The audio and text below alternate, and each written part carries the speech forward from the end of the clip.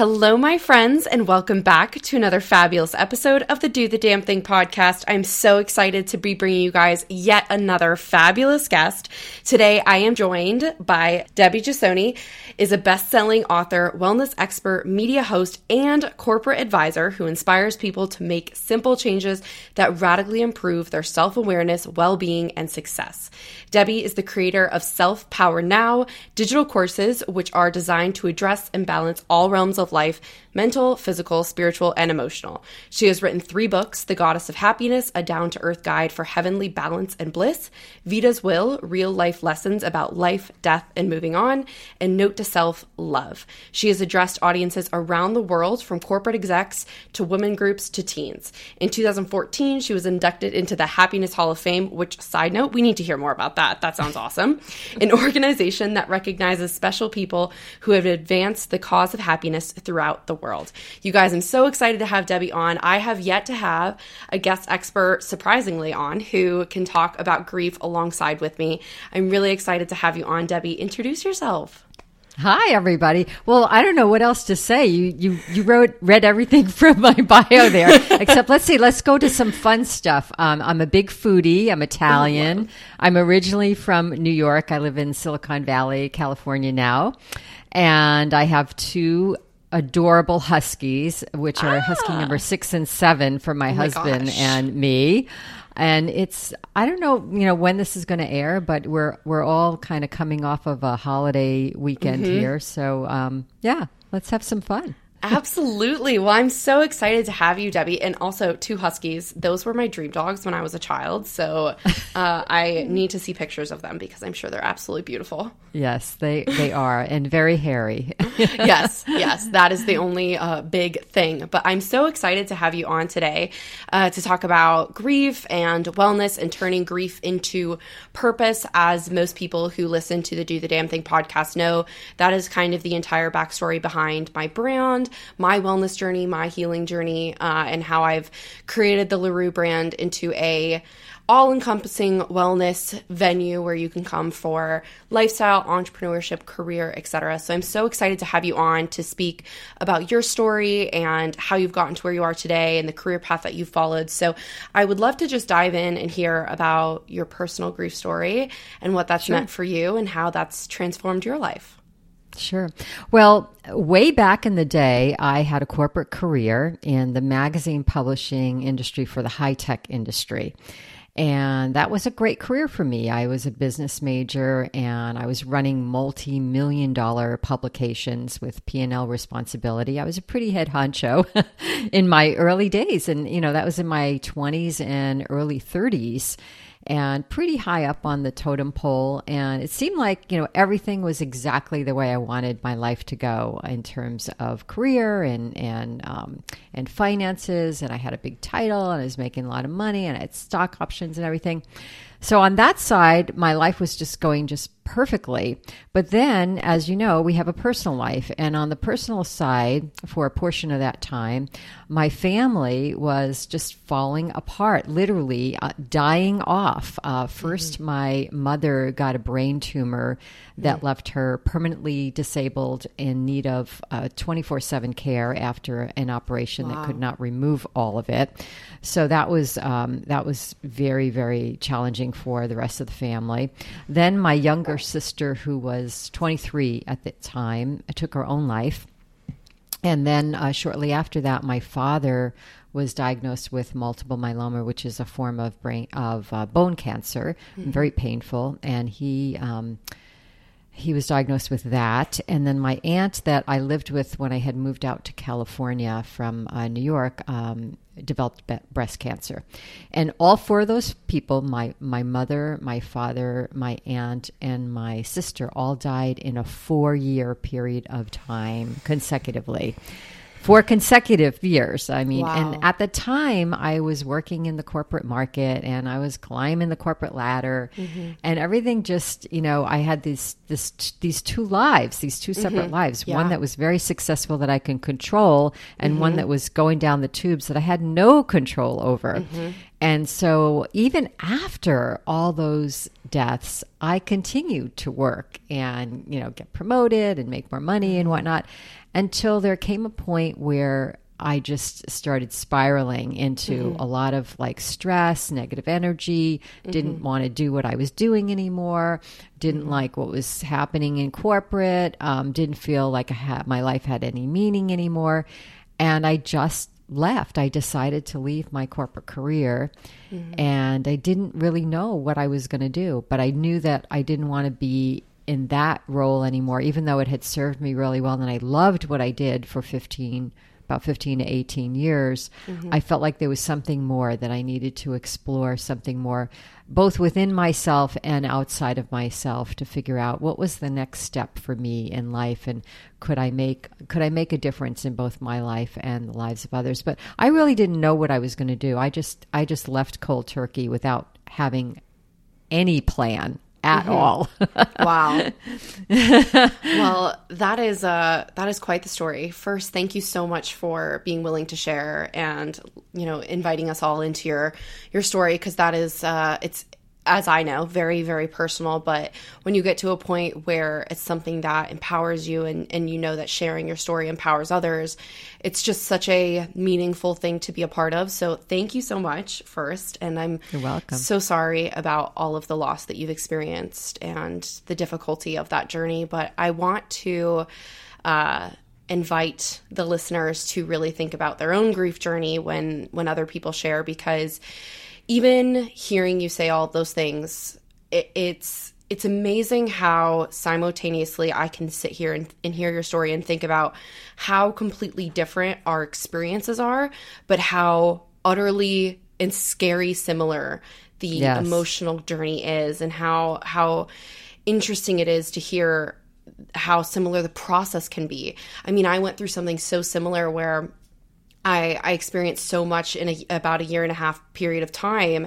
And then it took me several years for it to really start to hit me, because I had that same kind of success versus very lack thereof. So I was in college when everything happened, and that the college experience is what was so able and willing to distract me from the grief that I wasn't willing to really admit to yet, or wasn't willing to feel yet. So it took me years until I had graduated from college for me to realize, oh, hey, there might be something going on right here, and it's time for me to figure that out.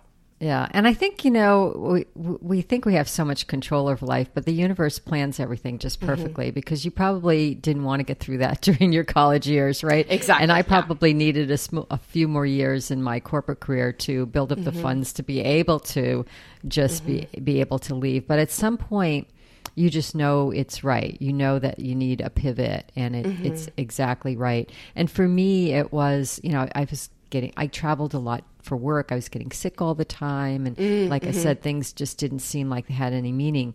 And when I did leave, I didn't think I was going to do anything that I'm doing now at all. Basically, I said, I'm just going to follow my bliss. I love food. I love cooking. Everyone always asks me for recipes. I'm going to write an Italian cookbook. Well, that did not happen. I'm still thinking it's going to be on my bucket list at some point during my life. But what ended up happening is I went into that grief, like you said. All of a sudden that grief came from years back. Yeah. And I realized, wow, I have not processed this. And I've always been a writer. And then all of a sudden, the entire story of those 4 years, and actually it was 10 years because my mother was sick for earlier than that.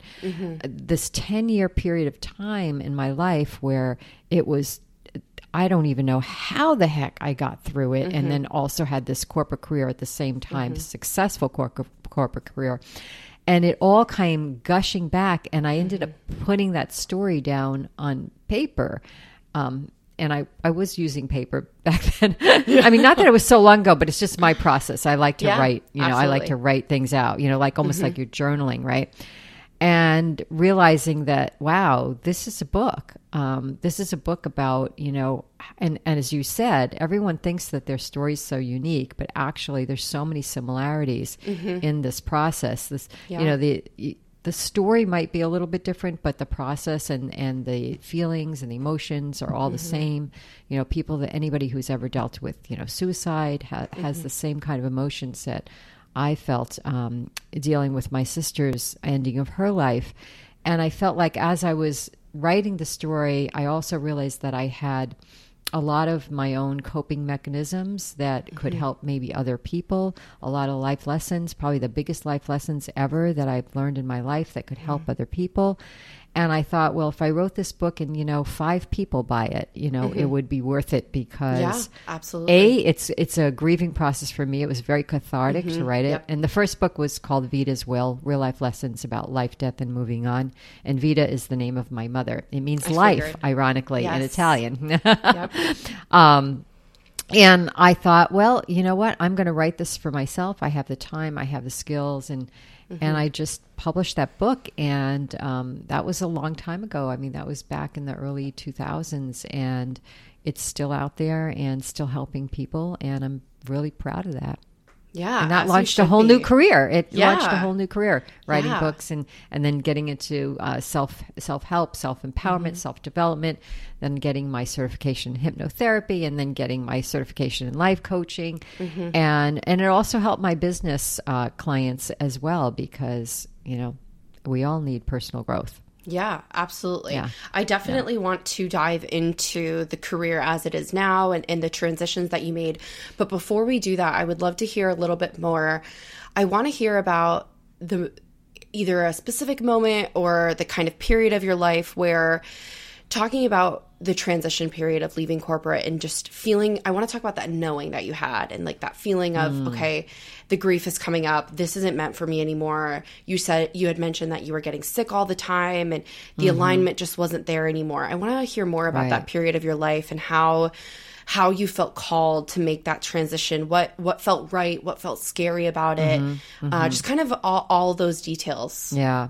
Well, being a corporate business person, I was very much in my head most of my career, as most of us are. And I think part of that is when you're in your head a lot, you sort of squash your soul, you squash your spirit. And I was starting to feel like I was losing myself in that corporate environment. I was not, because I didn't bring any of the grief, I didn't bring any of the stories. I obviously couldn't talk about what was going on in my family in a corporate board meeting. I mean, I had these like almost 2 separate parallel lives. Yeah. And eventually it got to be too much. Like I had to somehow merge that together because I was 2 completely different people. And as I said, I was getting sick a lot. Now, I didn't know, I haven't grieved. That wasn't the first thing that came to mind. Yeah. I just knew something was off. Something was wrong. I couldn't feel my spirit anymore. I didn't have the happiness that I normally had. I wasn't very positive as I normally was. So I just knew that I had to get off that treadmill in order to figure out how to fix what was going on. And that's why. And I was elated to jump off. And to tell you the truth, once I made that decision, like at that time, once it kind of clicked in, there was no going back. Like I didn't say, maybe I should stay or whatever. And of course, a lot of people in my corporate environment tried to convince me to stay. Like they thought I was crazy. Like, why would she leave? She's at the top of her game, and they thought something's wrong, but I just knew in my heart, it's listening to your heart instead of your head. I just knew in my heart that it was the right thing to do. And I see that your dog agrees with me. Yes, Bowie is very vocal, which most podcast listeners of this podcast know. But yes, as soon as I said heart, he just barked. Well. Yeah. She said, "Oh yes, heart. I'm there. I bark." That is amazing, and I feel very aligned to that that kind of journey as well, because I think something that I realized as I was kind of entering the phase of realizing how consuming my grief truly was, whether or not I was recognizing it or not. Once I ushered in that era of, okay, it's time to stop job hunting. It's time to stop. And meanwhile, for me, this journey had definitely the pro of beginning during COVID. So the whole world was on pause, let alone just me kind of hitting the pause button. But it was a very similar experience of once I made the decision to start healing, to start addressing, to kind of leave the job search and other things behind for a moment while I dealt with this. It was a very kind of visceral reaction as well of there was no going back. I knew that this is what I needed to do to move the rest of my life forward, to make any sort of progress, to become more aligned again with, like you said, like the joys and positivity of who I used to be and who I once was. Once I began and made that choice, it was a very easy decision to keep making, no matter how difficult it felt, no matter how consuming the grief or the emotions felt at that time and during those days. Well, I'll tell you that the operative word you said was stop. And I think that's the most important thing for your listeners and it comes back to the original question you asked me about, how did you decide to, delve into the grief? We know when you know something's wrong or off or not aligned, you kind of know, you listen to your heart, but you don't always know what it is. So I didn't know, well, I have to go back into the grief pool, to fix this or whatnot. But you can't even get to that point. You can't know what's wrong until you stop. For me, I had to stop completely and leave behind because I had the kind of career where there was no like fitting in a little piece of that anywhere. It was all or nothing. That doesn't have to happen to everybody, but you have to give yourself some time to just shut out the thoughts in your mind. And a lot of people had that, during COVID, as you mentioned, right? You have to have the quiet time where you don't have anything on your calendar, where you don't have to do anything. You don't have to say anything, so that you can look within and figure out, what is it that your soul is asking? What is it that your spirit is asking? Where do you need to be? What do you need to focus on right now? And that's when the answers will come. The answers are not going to come unless you stop and do some self-reflection. Yeah, absolutely. Yeah. I completely agree. And something that's interesting too, when you bring that up, I think back to a version of me who was still in the midst of all of that grief and in the midst of going through a lot of trauma. And when I was so young, if someone had said that to me, I would have gotten angry. I would have fought you and said, like, no, I have nothing to heal, or I have no time for this. I have no idea what you're talking about. And I think a lot of us feel like it's so much easier, which it is. It's so much easier to just fight it and say, I don't have time, my job is too busy, I'm too busy with school, or I'm too busy with kids, or whatever it is. Yeah, well, there's plenty of distractions that you could, you can, hang on to. I mean, it's the same thing with people trying to get onto an exercise program. Like, I don't have time, You have to make the time. And in this case, you have to make the time to be quiet. Right? To be quiet and be in that nothingness where you can actually go within and figure out what is the next step. And it was during that time where I was in the nothingness that I started, this whole first book started pouring out of me. And believe me, I was never going to I never thought in a million years I'd be writing a book on death and dying and illness and whatnot, but that's what came out. Yeah.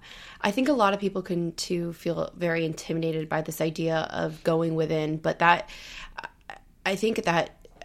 know that means something so different for everybody. It doesn't necessarily mean meditation or therapy or whatever it is. I think just like you said, kind of quieting that noise and allowing those more disruptive, scary thoughts to come in and acknowledge them and ask yourself, why is this here? Why do I feel this way? And just starting to process those emotions is absolutely the first step. And that doesn't require spending any money. It doesn't require quitting your job and taking a sabbatical or whatever it is.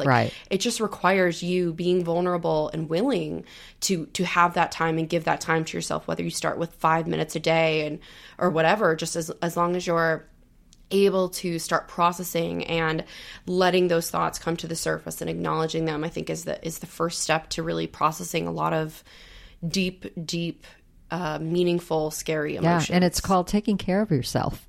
It's the most important thing you can do for yourself.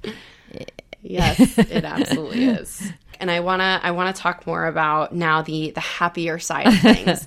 So I would love to hear about, in the midst of, you've kind of already touched on this, but I would love to dive into it a little bit more. So you started journaling, you started processing your thoughts via, writing down on a piece of paper, and slowly you realized it was morphing into a book that you could use to help other people. What was that larger transition process for you, where you realized that your grief, your journey, your experiences, your emotions, you wanted to not just turn them into a book now, but now you have a full-fledged business where you do speaking events and you create courses and you have a whole business centered around your ability to having processed your grief and now empowering others to do the same. How did that transition happen for you? Sure. Well, I want to say one thing is that in corporate, I always knew if I did A plus B, I could get to C, and there was always a plan.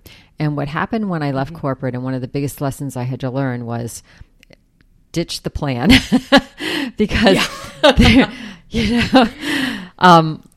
I didn't plan on writing a book on death and dying, and it just sort of happened. Then as women that I knew in business heard about this book, they started asking me to speak at women's groups, women business groups, especially because I left my corporate career, and they thought, well, that might be something that other women might be interested in hearing. How did you do that? Why did you do it? This kind of thing. So things just kind of naturally happened. And the next book that I wrote on happiness really came as a result of I was out promoting Vita's Will, and I would see myself on TV, and they would put under my name Debbie Gisonni, death and dying expert, and I was like, oh my God, I don't want to be the death and dying expert. I hate that. Oh my gosh, I want to be the happiness person. So then I started writing this column, a blog on happiness, and then that ended up being the second book, because I was like, the whole point of this is to find happiness despite the death and dying and everything else. Yes, you learn a lot from death and dying, but I think the biggest lesson you learn is that there's light at the end of the tunnel, no matter what you're going through. And it doesn't have to be at the end of the tunnel. It could be in the tunnel. It's just how you perceive things. So then I started writing about happiness. And then after, and all these books that I wrote, it's not like I decided, they just sort of, flowed through. I was just open. At that point, I had practiced enough meditation. I could be with myself. I was open to ideas. I was open to creativity. Things just, were flowing, they just flow. And then the third book, which is actually a fictional book, but it's a story about self-love, came as a result of, doing a lot of research and speaking about happiness. And I realized one of the most important things to be happy in this world is to really love yourself. And that book just kind of channeled in, over, several months in the middle of the night, and the whole story developed out of that. And that was called Note to Self-Love, but it has a lot of the same messages as the other books. And really there's an overarching theme here, and that's self-empowerment. And what's funny is I was just talking to a friend, and that is in a completely different career that he had before. And he's like, it's amazing how I realize what I'm doing now. Really everything I did led up to this. You can't put the dots together as they're being put together, but after the fact, you're like, oh yeah, because then I think, wow, what did I really love in my corporate job? And that was helping people succeed, helping people overcome their limitations, helping them feel good about themselves, because if they succeeded, then my magazine succeeded, and then we had more profits, and we had more sales, and all that stuff, and bringing people together and connecting them. So I realized I've been doing this all my life on the business side. Now I'm just doing it in a different platform, really. So it was skill sets that I've been developing for years and years and years to help people basically overcome challenges and to feel self-empowered. It's all about empowerment, right? Yeah, absolutely. That's amazing. And that's so funny to hear that story about the TV and seeing the death and dying expert, because I would have the same stark reaction of, oh my God, no, that doesn't sound right. Oh my gosh. That's so it's funny. So not me. Like anybody who knows me in my life would be like, oh my God, because I'm always, positive and happy and cheery. Yeah, yeah. That's a great story and definitely a fantastic transition. And to hear, it sounds like so many of the stories I get to hear with other, fellow entrepreneurs that, like you said, and I cannot seem to remember who said this quote, but there is a famous quote similar to what you just said of, you cannot connect the dots looking back, but as you move forward, like, it's very obvious how they're all interconnected. And it's amazing how the universe can lead us on such a powerful path. And at times, and I think everyone goes through this feeling, when we're experiencing the grief, when we're experiencing the traumas that cause the grief, it can feel so victimizing. Why me? Why is this happening to me? And it's so, I think, honestly, the victim mentality is one of the hardest emotions to come out of in the grief, is the feeling like this was caused to hurt you. This was something that happened to put you into pain. And it can be very hard to pull yourself out of that. But in doing what we've done and turning our grief and turning our experiences into so much purpose, and then even taking that a step further and helping other people find that purpose and find that self-empowerment, is such an incredible way to process grief. Because not only have we and continue to, of course, throughout our whole lives, process this grief and process these emotions, but in doing so, we've created such a safe space for ourselves and for the people that we get to work with, in understanding that when grief does come up, it's okay to have those really harsh reactions. It's okay to feel really angry. It's okay to feel really victimized. And in acknowledging that, and kind of going back to the very beginning of our conversation, in acknowledging that and seeing that, we create more empowerment for ourselves, because we're able to acknowledge those emotions and then keep moving forward. Yeah. And you're right. It is okay as long as you can move on from them. You have to process that and move on from those emotions. And that's extremely important. Yeah, and it seems like your way of processing and moving on has been so much writing, which is so amazing. Yeah, and writing is my thing. I mean, someone else could be meditative walking or being in nature, as you mentioned. Being alone or being self-reflective doesn't have to be meditation. It could just be listening to music. It could be anything that quiets your mind and the thoughts in your mind. But, you have choices. We all have free will in life, and you can decide to wallow in self-pity and be the victim the rest of your life if that's a comfortable place for you.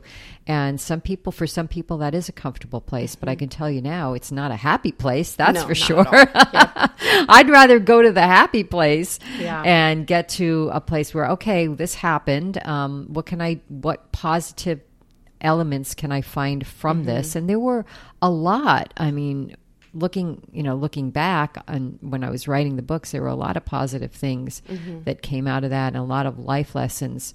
And how do you use that? I mean, and even if I didn't write the book for other people, it would have been some, lessons that I learned for myself. You're a totally different person after you go through that. And grief, by the way, doesn't have to mean loss of life, as you know, right? Not at all. Yeah. Grief comes in lots of different forms. It comes in bad news. It comes in financial stress. It comes in, relationship breakups. It comes in moves, physical moves. So there's grieving all the time that we do in life, and it doesn't always have to be from death. So the concepts of the tools, the coping mechanisms, the tools to get beyond that and to get to the next step, kind of like I call it like to reboot yourself to the next step, are all still the same. It doesn't matter what kind of challenge you're going through. Although I feel like grief is probably one of the biggest challenges people deal with in life. Yeah. Absolutely. Well, I would love to talk more about what you're doing now, because a lot of the time on this podcast, as an entrepreneur, as someone who has hardly ever worked in a corporate environment. My entire, persona brand is all built on entrepreneurship, but I do know that there are a lot of listeners that come in a corporate environment, are working in corporate, love their corporate job, feel very aligned with it, but also experience the same things about life. So I would love to hear what your advice is, or what actionable steps people can take who do work in a corporate environment, who perhaps don't have the same freedom of time and perhaps have more restrictions on them based on like schedule and things like that, have bosses they report to, etc. How do you suggest people who are in that environment process grief, work through grief, and beyond grief? How do you advise people who work in corporate to live a wellness, self-empowerment driven lifestyle? Well, first and foremost, you have to want to put yourself first and take care of yourself. Yep. So priority, that's the priority, right? That you need to put yourself first.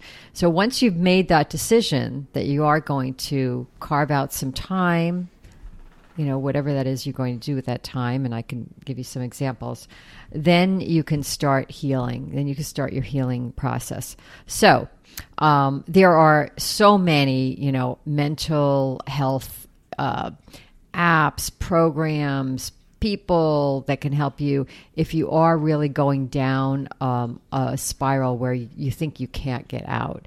And that's first and foremost to recognize how much help do you really need. And for me, out of all those 4 deaths, my sister committing suicide and it came out of left field. It wasn't like she was someone that had attempted or whatever. It was a total surprise to the whole family. So for me, even when I was in corporate, I recognized that I need help getting over that, because there was a lot of guilt around that. Like, what could I have done? What could I have seen? Why did this happen? Seeing my parents just devastated, whatnot. So I immediately went to a grief counselor about a month after that happened, because I knew that I couldn't get myself out of that. I just could not, no matter what tool, book I read, whatever. And I saw a counselor for a couple of months that helped me work through a lot of that, and that was invaluable. And I was still working in corporate then, but I recognized I needed help. So you need to understand what kind of help you might need. On the other hand, sometimes people just need some coping skills and some introspective and ways to do reflection and exercises and things like that. And that's why, things like books and online courses. That's why I wrote, during COVID, I wrote my online courses. There are 4 online courses: Be Happy, Be Healthy, Be Peaceful, and Be Zen, and Be Loved, which are probably the 4 things most people want out of life, and they want power to control those things. However, it's also hard when they're going through challenges. So those courses are a way, and they're self-directed, so people could take them whenever they want, get on them, get off them, etc. There's 4 different ones, or you could take all 4. And they're about 6 weeks of learning altogether. But they're set up in a way where if you have a corporate job, it's not a lot of time. It's 5 minutes of reading, 5 minutes of exercise, and it's just something to think about and just kind of get into a routine of, okay, let me go back to my notes. Or if you journal, let me go back to my journal. Spend 5 minutes a day, 15 minutes a day on doing something that nurtures your soul, that's outside of your corporate job. I mean, I don't care how busy you are. I mean, I was, extremely busy and I traveled a lot, but I always made time to exercise. Even, before that, all the grief started happening, I always made time to exercise, which also helps you ground, helps you overcome challenges, helps you feel better about yourself. I always made time to eat right, so exercising and eating right is also taking care of yourself. That's also part of that journey. And I made time, to go to therapy when I thought I needed it. And then when I, left, I created these other products. So there's a lot you can do when you're in corporate. And, talk to people, talk to friends, have your support, have your tribe, right? You need a tribe. Yeah. You can't keep it bottled up. Yeah. No. And that's the hardest thing too, I think, is realizing, for myself, the bottling up, the keeping it all inside, the not talking about it. And then, you know, like you just mentioned, having people to go to. I had that group when all my grief was happening, and people were asking me, genuinely asking me, how are you doing? And I lied. You clammed up, so deeply. Yeah. And I pretended I was fine. And because you didn't want to feel it. Nobody wants to feel that hurt. Exactly. But you have to at least feel it. Yeah. And, you know, as someone who was so young, living in Manhattan, going to college, like, in theory, I had this storybook life that, you know, so many people dream of, and I got to go to this amazing school in this amazing city, and I kept using that as a way to, like, kind of feed my conscious and subconscious mind of saying, like, no, you actually do have this amazing life. Like, all of that's behind you. It's already done. Like, there's nothing you can do about it. You can't bring your brother back to life. Like, just let it go. You're fine. You have this amazing life. I clung onto that so deeply. But I think something that you mentioned that is so, so important that I've stressed so many times too is nurturing your soul, doing the things that feel so aligned to you, no matter what that feels like. And that can be such a cathartic release as well of processing grief, even if you're not sitting there consciously thinking about your grief or your trauma or whatever it is. Absolutely. And for many people, and I think, well, actually not many people, I think all people, we're all very, very creative beings, even if we don't feel like we're creative. I don't care if you're an accountant and all you work with is numbers all day. Yeah. There is some sort of creative outlet for you that feeds your soul. You may not have figured out what that was, or maybe it's something you used to do as a child.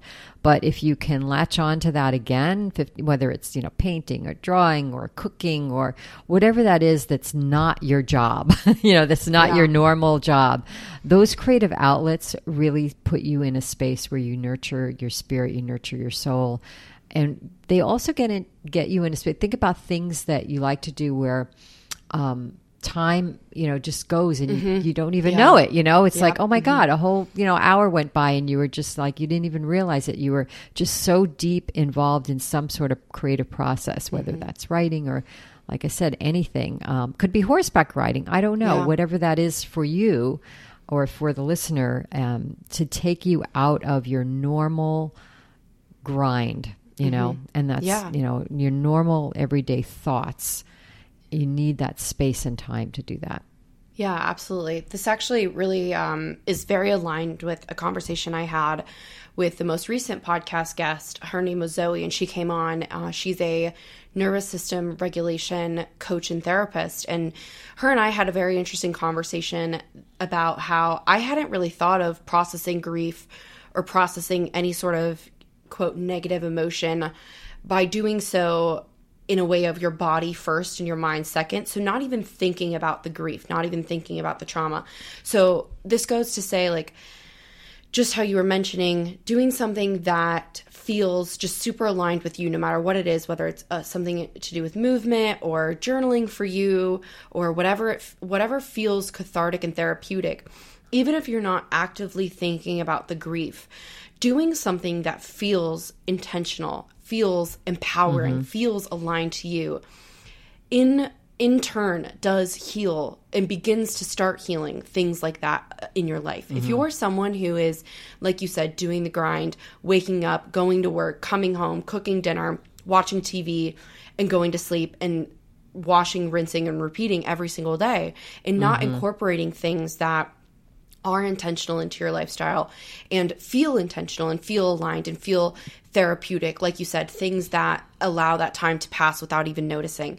If you are not doing those things, you are not healing. You are not present. You are not being intentional with your life and your time. So incorporating those things, whether it's something very direct like therapy or like working with a coach or like taking your courses and doing things that are like, you're sitting down and thinking, okay, I'm actively addressing these emotions right now. Like, let's dive into this. Whether it's that direct or something very indirect, either way, incorporating those things into your habits and into your daily lifestyle is what triggers that healing process to begin, is what allows that space and time to come in, whether you're doing something that isn't thinking about it, like going to a yoga class, and then the subconscious mind starts to bring up those traumas and those experiences and those thoughts, and you start to in turn heal it by way of doing whatever you're doing. That is something that's so empowering and so incredible. It's such an easy tool for everyone to utilize because we don't have to dive right into the emotions directly if that's not something we're comfortable with yet.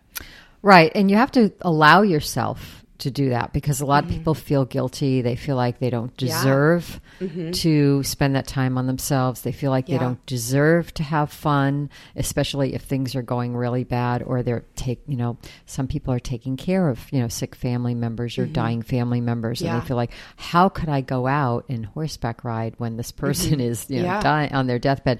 Yeah. That's the reason why you should. Yeah, exactly. 100%. You have to have fun. You have to, I can't stress the importance of humor in your life. When things are the worst they possibly can, you have got to find some humorous moments. Even if you have to watch a rom-com or something, you've got to be able to laugh, and you've got to be able to laugh at little things, no matter how bad maybe the big situation can be. And I'll give you a great example of this. So my mother, who was disabled for 10 years, most of that time was on a respirator in a hospital because she had lung damage from the brain tumor and all kinds of stuff. And when she was at those times when she was on a respirator, she couldn't speak, right? Because you've got that tube in your throat. And the machine pumping, because she couldn't breathe on her own.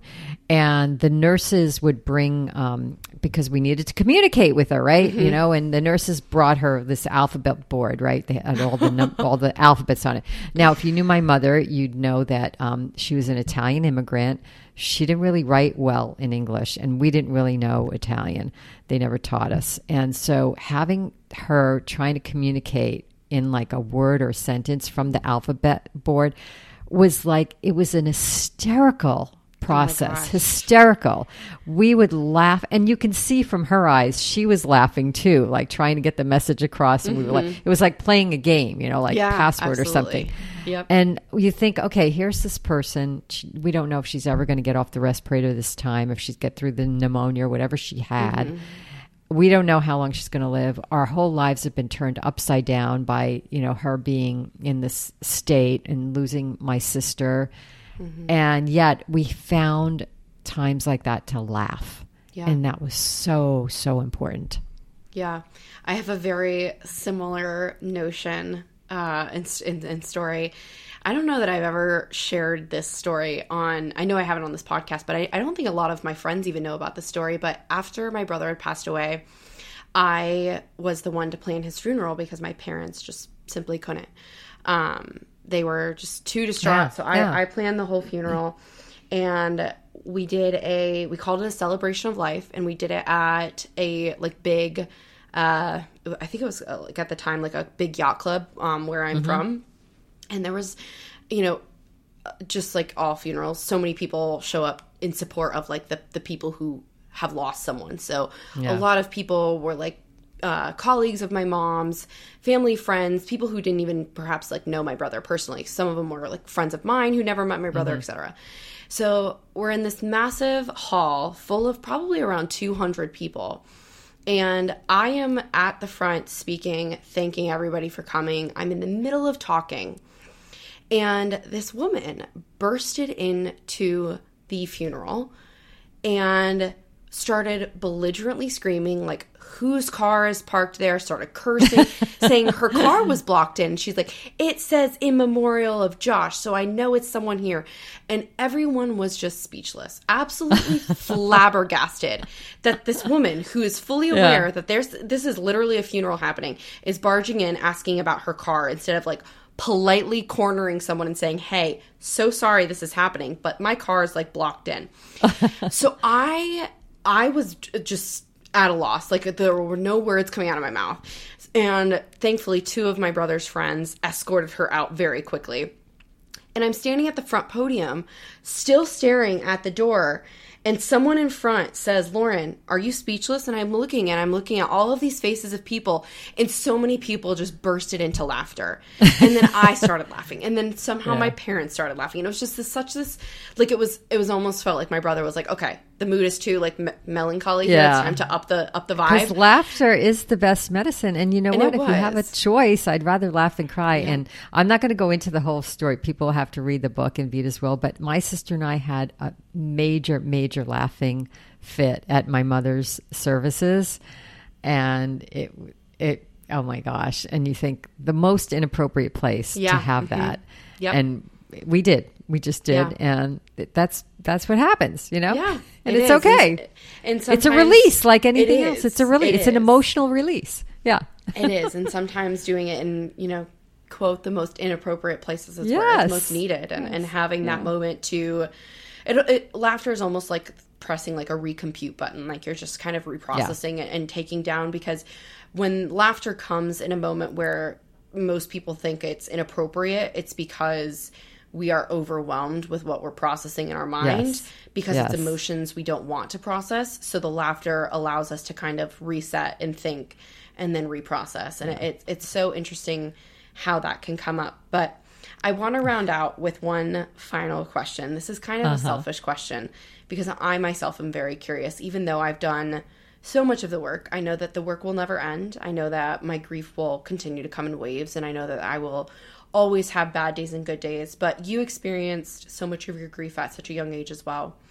Mm-hmm. And now you've written books, you have this successful career, you had so many successful years in corporate, and you know you have a husband, and you're doing the very adult I have the dogs. Yes, you have the dogs. I would love to know how or if your grief has changed or morphed at all as you've matured, and as the years have grown more distant from the moments these things have happened. Right.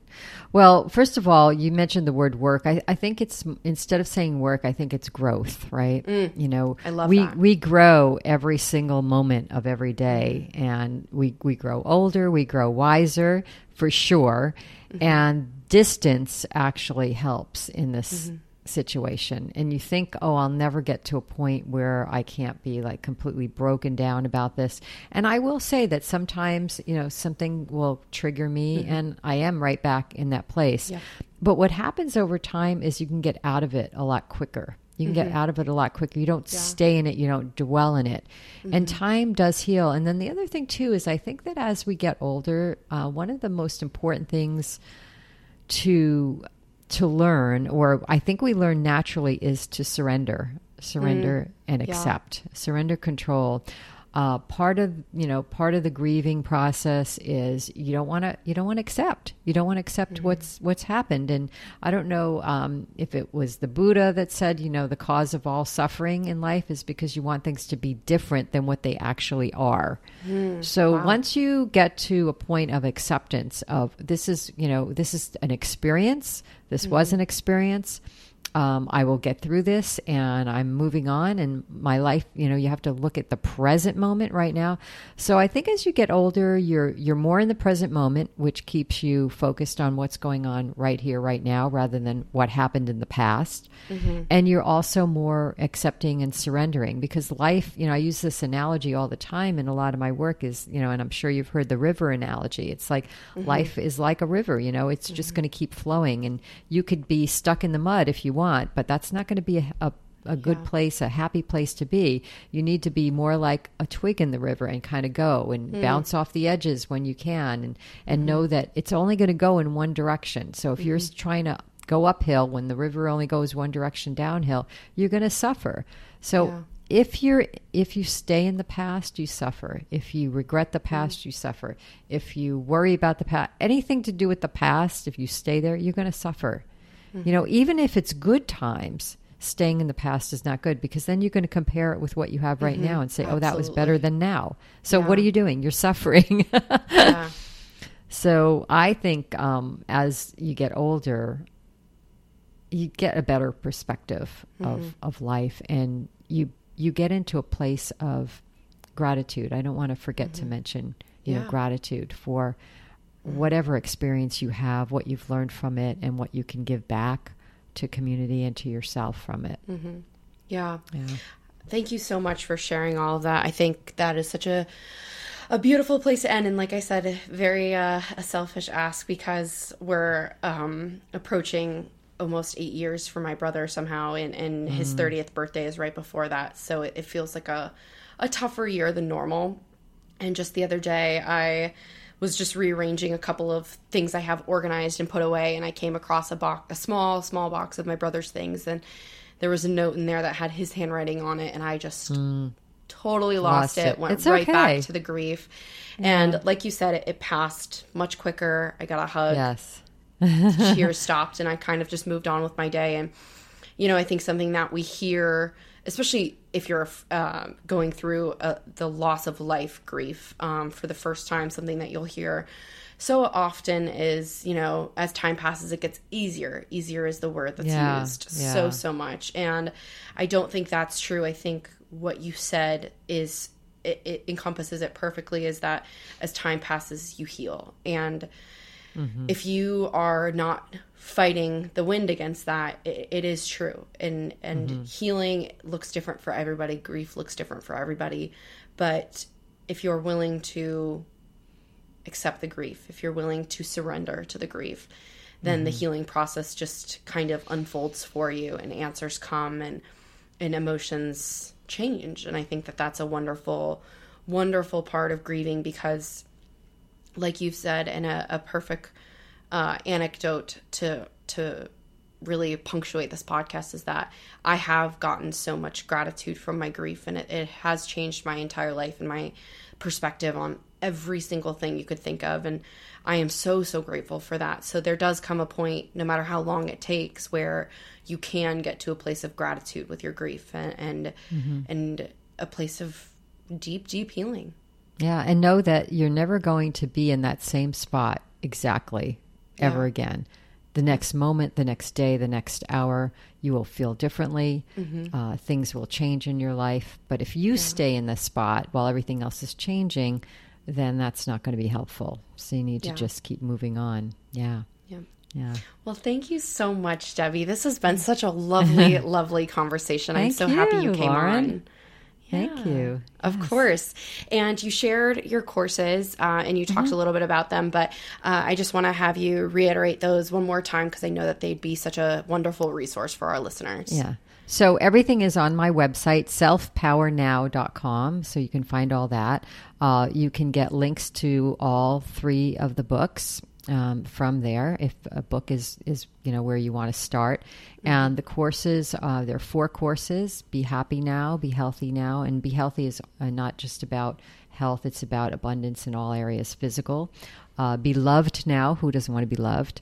And Be Zen Now, which is about reducing stress. And they're about 6 weeks long, although you can take as long as you want. But if you do, a lesson a week or whatnot. And they're part audio and part visual, and very easy to manipulate, very easy to, and completely self-directed. So you can just get on anytime you want, and inexpensive.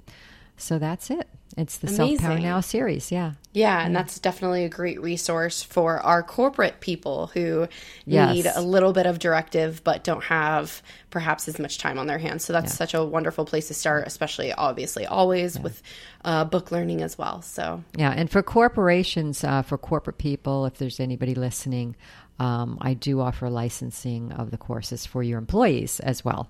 So. Amazing. All right. Well, thank you so much, Debbie. This has been such a wonderful conversation. Thank you, Lauren. All right, you guys.